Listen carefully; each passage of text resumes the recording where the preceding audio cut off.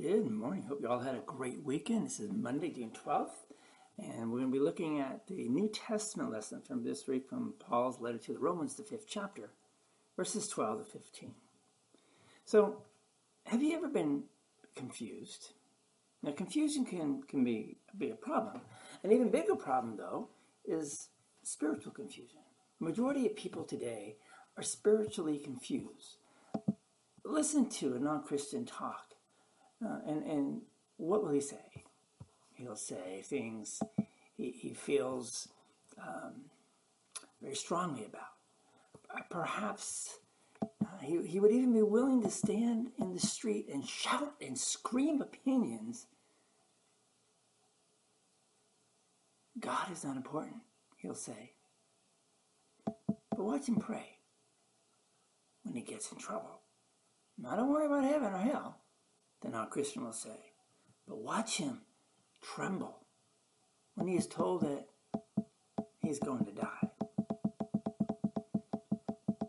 People are spiritually confused. You don't have to look hard to see it. Even within the Christian church, there is a great deal of confusion. Some Christians baptize infants, others do not. Some Christians say that we are saved by God's grace alone. Others say that we are saved by a combination of God's grace and us earning our way to heaven. Some churches say that Jesus is the only way to heaven.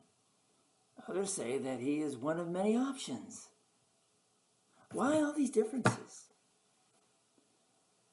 Well, I believe the basic problem is spiritual confusion.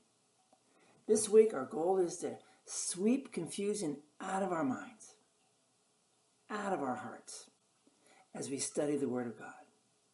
In general, people are confused about two things, and we're going to look at those two things this week. First of all, we're going to see how we are worse off than we think. That may sound a little scary. Well, maybe it is. And secondly, we're going to see how we are better off than we think. That's a lot more enjoyable, isn't it? And we'll see where that takes us. So if you understand these two phrases and how they fit together, your confusion will simply melt away. Let's pray. Gracious Heavenly Father, be with us this week as we look at our state of mind, our state of understanding, simply our confusion, our spiritual confusion. And guide us through the power of your Holy Spirit.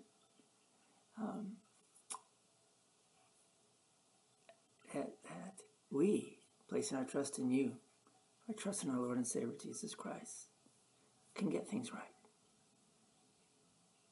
Amen. Go in peace, serve the Lord. We will see you all tomorrow. God bless you. And read the text, Romans 5 and verses 10 and following. Through verse, let's say, go ahead and read it. It's through verse 15. Maybe read through verse 19. And we'll see you all tomorrow. God bless.